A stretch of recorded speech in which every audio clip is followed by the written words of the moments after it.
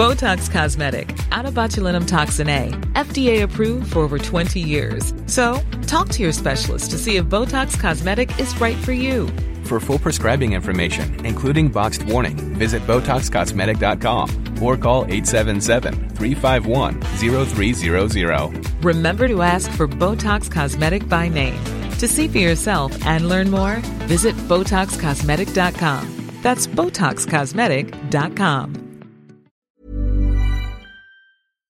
Ngā mihi nui and welcome. From Radio New Zealand National, here's Our Changing World. The psychology of climate change. More than 2/3 of New Zealanders think that climate change is happening, and of those, the majority believe that we are causing it. We're ahead of many other countries in this respect, but surveys also show that 1 in every 5 people is not convinced that climate change is human-made.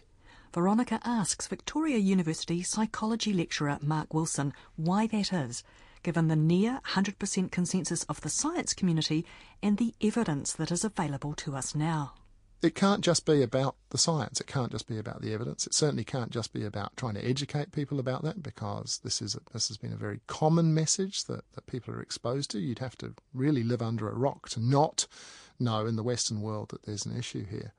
So if it's not going to be about education, intelligence, or any of these things, I think that there must be something else going on, and that's the starting point for what I'm interested in. So we do know a lot about why people, once they have a view, are very resistant to change. So, one of my favourite illustrations here is that we like to think that we know what we're talking about. We like to think that we're credible, that we have an opinion that other people should listen to. That's whatever position we currently hold at the moment, and that applies to people across all parts of this particular argument.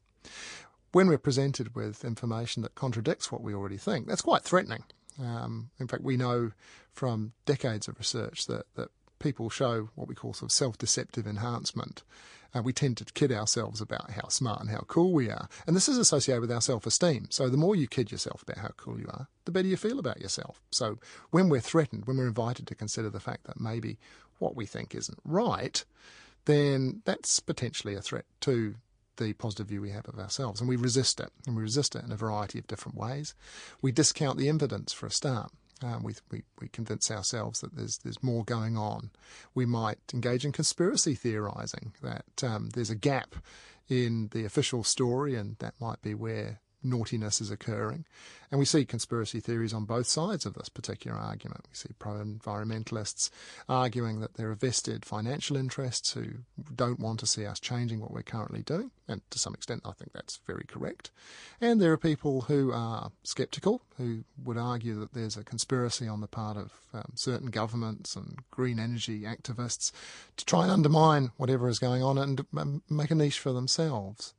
So it's once you've got that view, it's actually very difficult to dissuade people from it. How much does it take? Because if you were a die-hard skeptic at the moment, you would probably face things like ridicule from certain centres, possibly even the loss of friends who may be moving in another direction, all sorts of isolation-type scenarios. That's still a cost that people pay. Well, one of the reasons why we hold the beliefs that we do is because they tend to be held by the people around us, or at least the people whose opinions we think matter. So I know that from my early research looking at political preference in New Zealand, we tend to surround ourselves with people who tend to think like us. And as a result, it's not that our social networks convince us that we should vote for John Key or Winston Peters. Rather, they insulate us from alternative points of view, which might make us consider that our reasons for supporting a particular party may not be as black and white as we like to think. So echo chamber effect, really? Exactly. So there's a combination of passive and active persuasion that happens in social networks. One of the psychological models that's been, or theories that's been used to try and explain behaviour change or the lack of it, a thing called the theory of planned behaviour, has a number of components. One of them is the perception of social norms. What do you think other people believe is going on? Another important part is what you personally believe, and usually those things are correlated. You're more likely to believe what you think other people believe. So in the case of something like climate change, you might be surrounded by friends who believe that climate change is happening. You might believe that climate change is happening yourself. But the third component becomes really important, and that's perceived behavioural control. do you think you can do anything about it? And this is, I think, one of the major impediments for people to actually engaging in ameliorative, mitigative behaviours that they generally speaking, believe would be the sorts of things that the people around them think you should be doing. So there's research again in New Zealand that coming out of Wellington that shows that people tend to feel quite powerless about climate change. It's a global problem. What can I as an individual do? And the more fatalistic and powerless people feel, the less likely they are to actually do anything. Because if it's not going to make any difference, why would you bother doing it? And that applies even obviously to the people who do think that climate change is an issue. There's still a big hurdle there to then get on with doing whatever you can as your That's share. right. Yeah. I find if I'm with somebody who does more, who does something that I think I should be doing but I'm not, it doesn't actually inspire me. It does the opposite. I feel even more stupid and more powerless. And I wonder, is there a way of breaking that cycle so that those who are a few steps ahead can actually somehow inspire others to do the same rather than putting them off? I mean, there are good reasons to think that positive role models will be really useful in the climate change situation. We know this because actually positive role models are useful in lots of different situations. In the last election, we saw social media and television advertising campaigns targeting young people to try and get them out and vote. And to some extent, they were limitedly successful.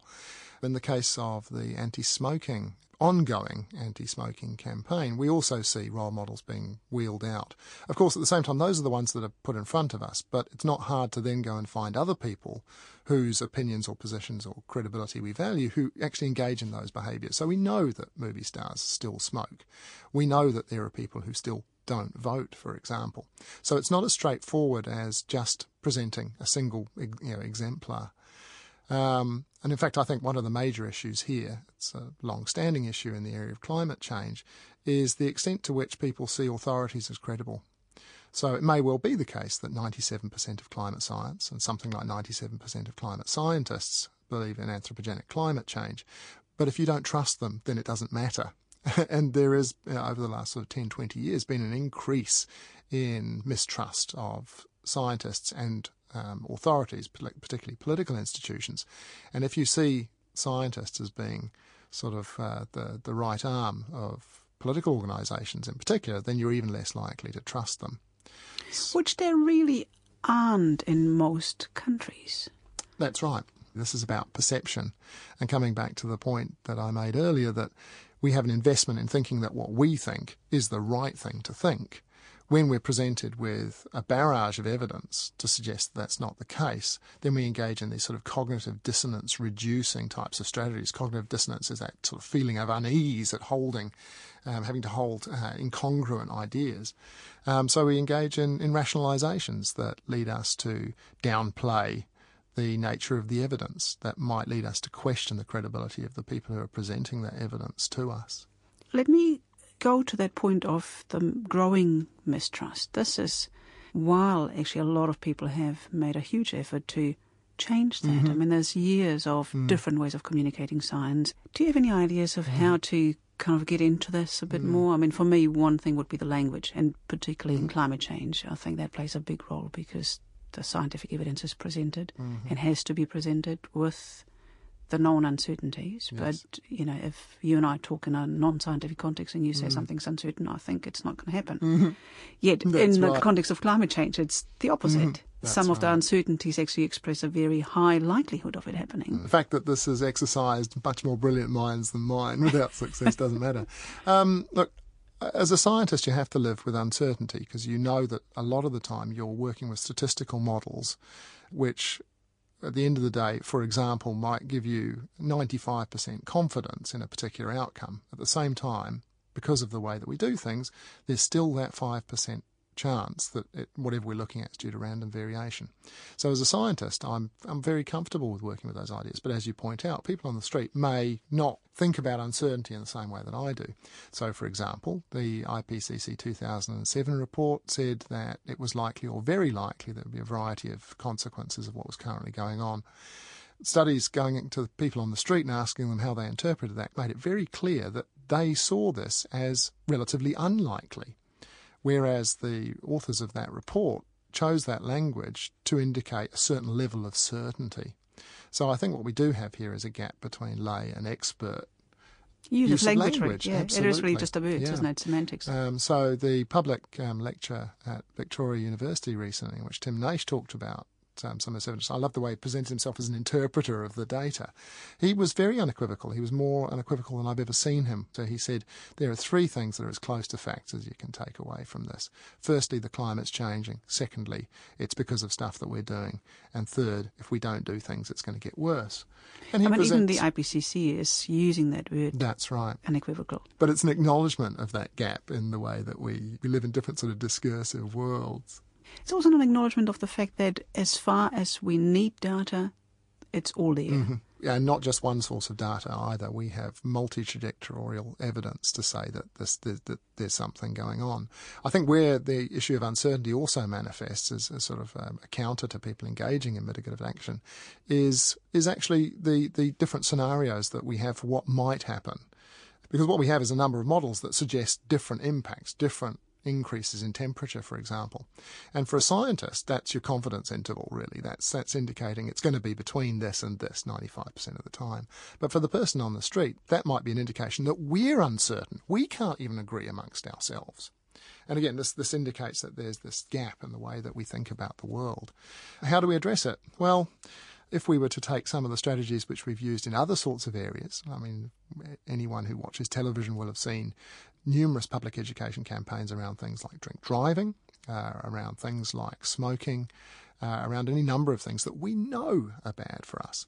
And we can apply many of the same sorts of principles. So for a start, we see that advertising campaigns don't remain the same. We don't just have the same advert encouraging people not to drive drunk. And part of the reason for that is because we habituate over time. We become familiar. We become desensitized to particular forms of a message. So the challenge for the campaign designers is to come up with different ways of framing the same issue, but in ways that will grab attention of the sort of slightly jaded and cynical because we've seen it all before. I think that we've learnt a lot, in fact, from these types of shock advertising campaigns. We now know that if we want to stop people from drink driving, there's a risk when we show them really, really horrible consequences of that type of action, that what we do is we make them feel guilty, and then they feel resentful for being made to feel guilty, and then they switch off, they change the channel, they ignore entirely, whereas the people who are already converted sit there going, oh, that's very bad, we shouldn't do that sort of thing. And I think ultimately there are two parts to this. One is, how can science communicators actually engage in diverse ways of getting the message across? But at the same time, even if we got it exactly right, we're not going to be able to convince everyone. And the reason for that is that a lot of the views that people hold aren't just held in isolation. They aren't something which that person only thinks about. They're part of an interconnected web of other issues and attitudes that they believe in. So I'm very interested in the political psychology of climate change. I think that a lot of the inertia around climate change isn't so much to do with climate change as an issue as the fact that climate change is connected to a set of other really important issues in such a way that if we were to change our views on climate change, we'd probably be having to be changing the way that we think about a variety of different things. These are worldviews. The position on climate change, or whether or not humans evolved from simpler organisms, or any of the political issues which we see at the moment, so things like the flag or republicanism, for example, they're all interconnected. So my research and other people's shows that there's a very strong link between what people think about particular political issues and their views on climate change. In North America, climate change scepticism has sort of been characterised as a rich, conservative, white man's kind of disease. And in New Zealand, it's quite interesting because it doesn't seem to be particularly strongly associated with income. It doesn't seem to be particularly strongly associated with ethnicity. And my data, I don't find big differences. At the same time, it's very consistently the case that it's conservative men who tend to be more likely to oppose the idea of climate change. The interconnection of all of these things signals that it's a worldview. And when you tug at one particular part of it, you've got all the inertia of the other things around it as well. So let's perhaps for a minute accept that it's never going to be everybody, which is likely to be true, even in the people distant... still smoke. So. Yeah, that's right.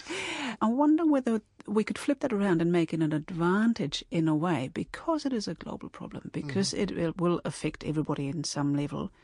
Everybody does have a stake in it, in a way, and there must be things that we all share. So I'm thinking in this case of communicating climate change, not as a problem, not as a thing that we're all guilty of, but actually as something that we all have a stake in, and whatever we do will be better for us. Well, there's certainly research to suggest that it would. And this research starts from the sort of position that I'm adopting, which is the moment you start to make it about the evidence, you pit people against each other because you're activating those existing networks of attitudes. So I really like some research conducted by Paul Bain and colleagues in Queensland, where they started by asking a large group of people, what do you think Australia would be like in 50 years' time if people engaged in this set of actions? And they gave them a list of the sorts of things which we know are sort of mitigating actions against climate change. And they found some really interesting things. Irrespective of whether or not someone actually believed that climate change is happening, people tended to say, well, actually a future Australia would be a nicer place. We're probably going to be more compassionate. We're probably going to care for each other more. There's a good chance, actually, that we'll see numerous advances in technology because we're going to be investing in things that we haven't necessarily invested as much in before. There was a certain level of doomsaying around things like economic success, for example, because of concerns around where Australia's sort of traditional economy has gained its advantage. But generally speaking, people felt pretty positive. So in the second step of the research, what Bain and colleagues did was to go and ask people, basically, would you do these things to make Australia a better place? And people, regardless of their position, feel pretty comfortable if you frame them in terms of what the future payoff is going to be. So it's moving it away from whether or not climate change is happening to let's make the world a better place. And when I talk about this, I show Joel Pett's very sort of now famous USA Today cartoon, which essentially takes this position, what if we're making a better world for our children? And there's a skeptic in the audience who says, yeah, but what if it's a hoax and we made the world a better place for nothing? And I think that's a really positive way to shift the argument. That was Marc Wilson at Victoria University's School of Psychology. That's all for now. For more, check us out on the web, radionz.co.nz/Our Changing World. Kia ora mai. Botox Cosmetic, out of botulinum toxin A, FDA approved for over 20 years. So, talk to your specialist to see if Botox Cosmetic is right for you. For full prescribing information, including boxed warning, visit BotoxCosmetic.com or call 877-351-0300. Remember to ask for Botox Cosmetic by name. To see for yourself and learn more, visit BotoxCosmetic.com. That's BotoxCosmetic.com.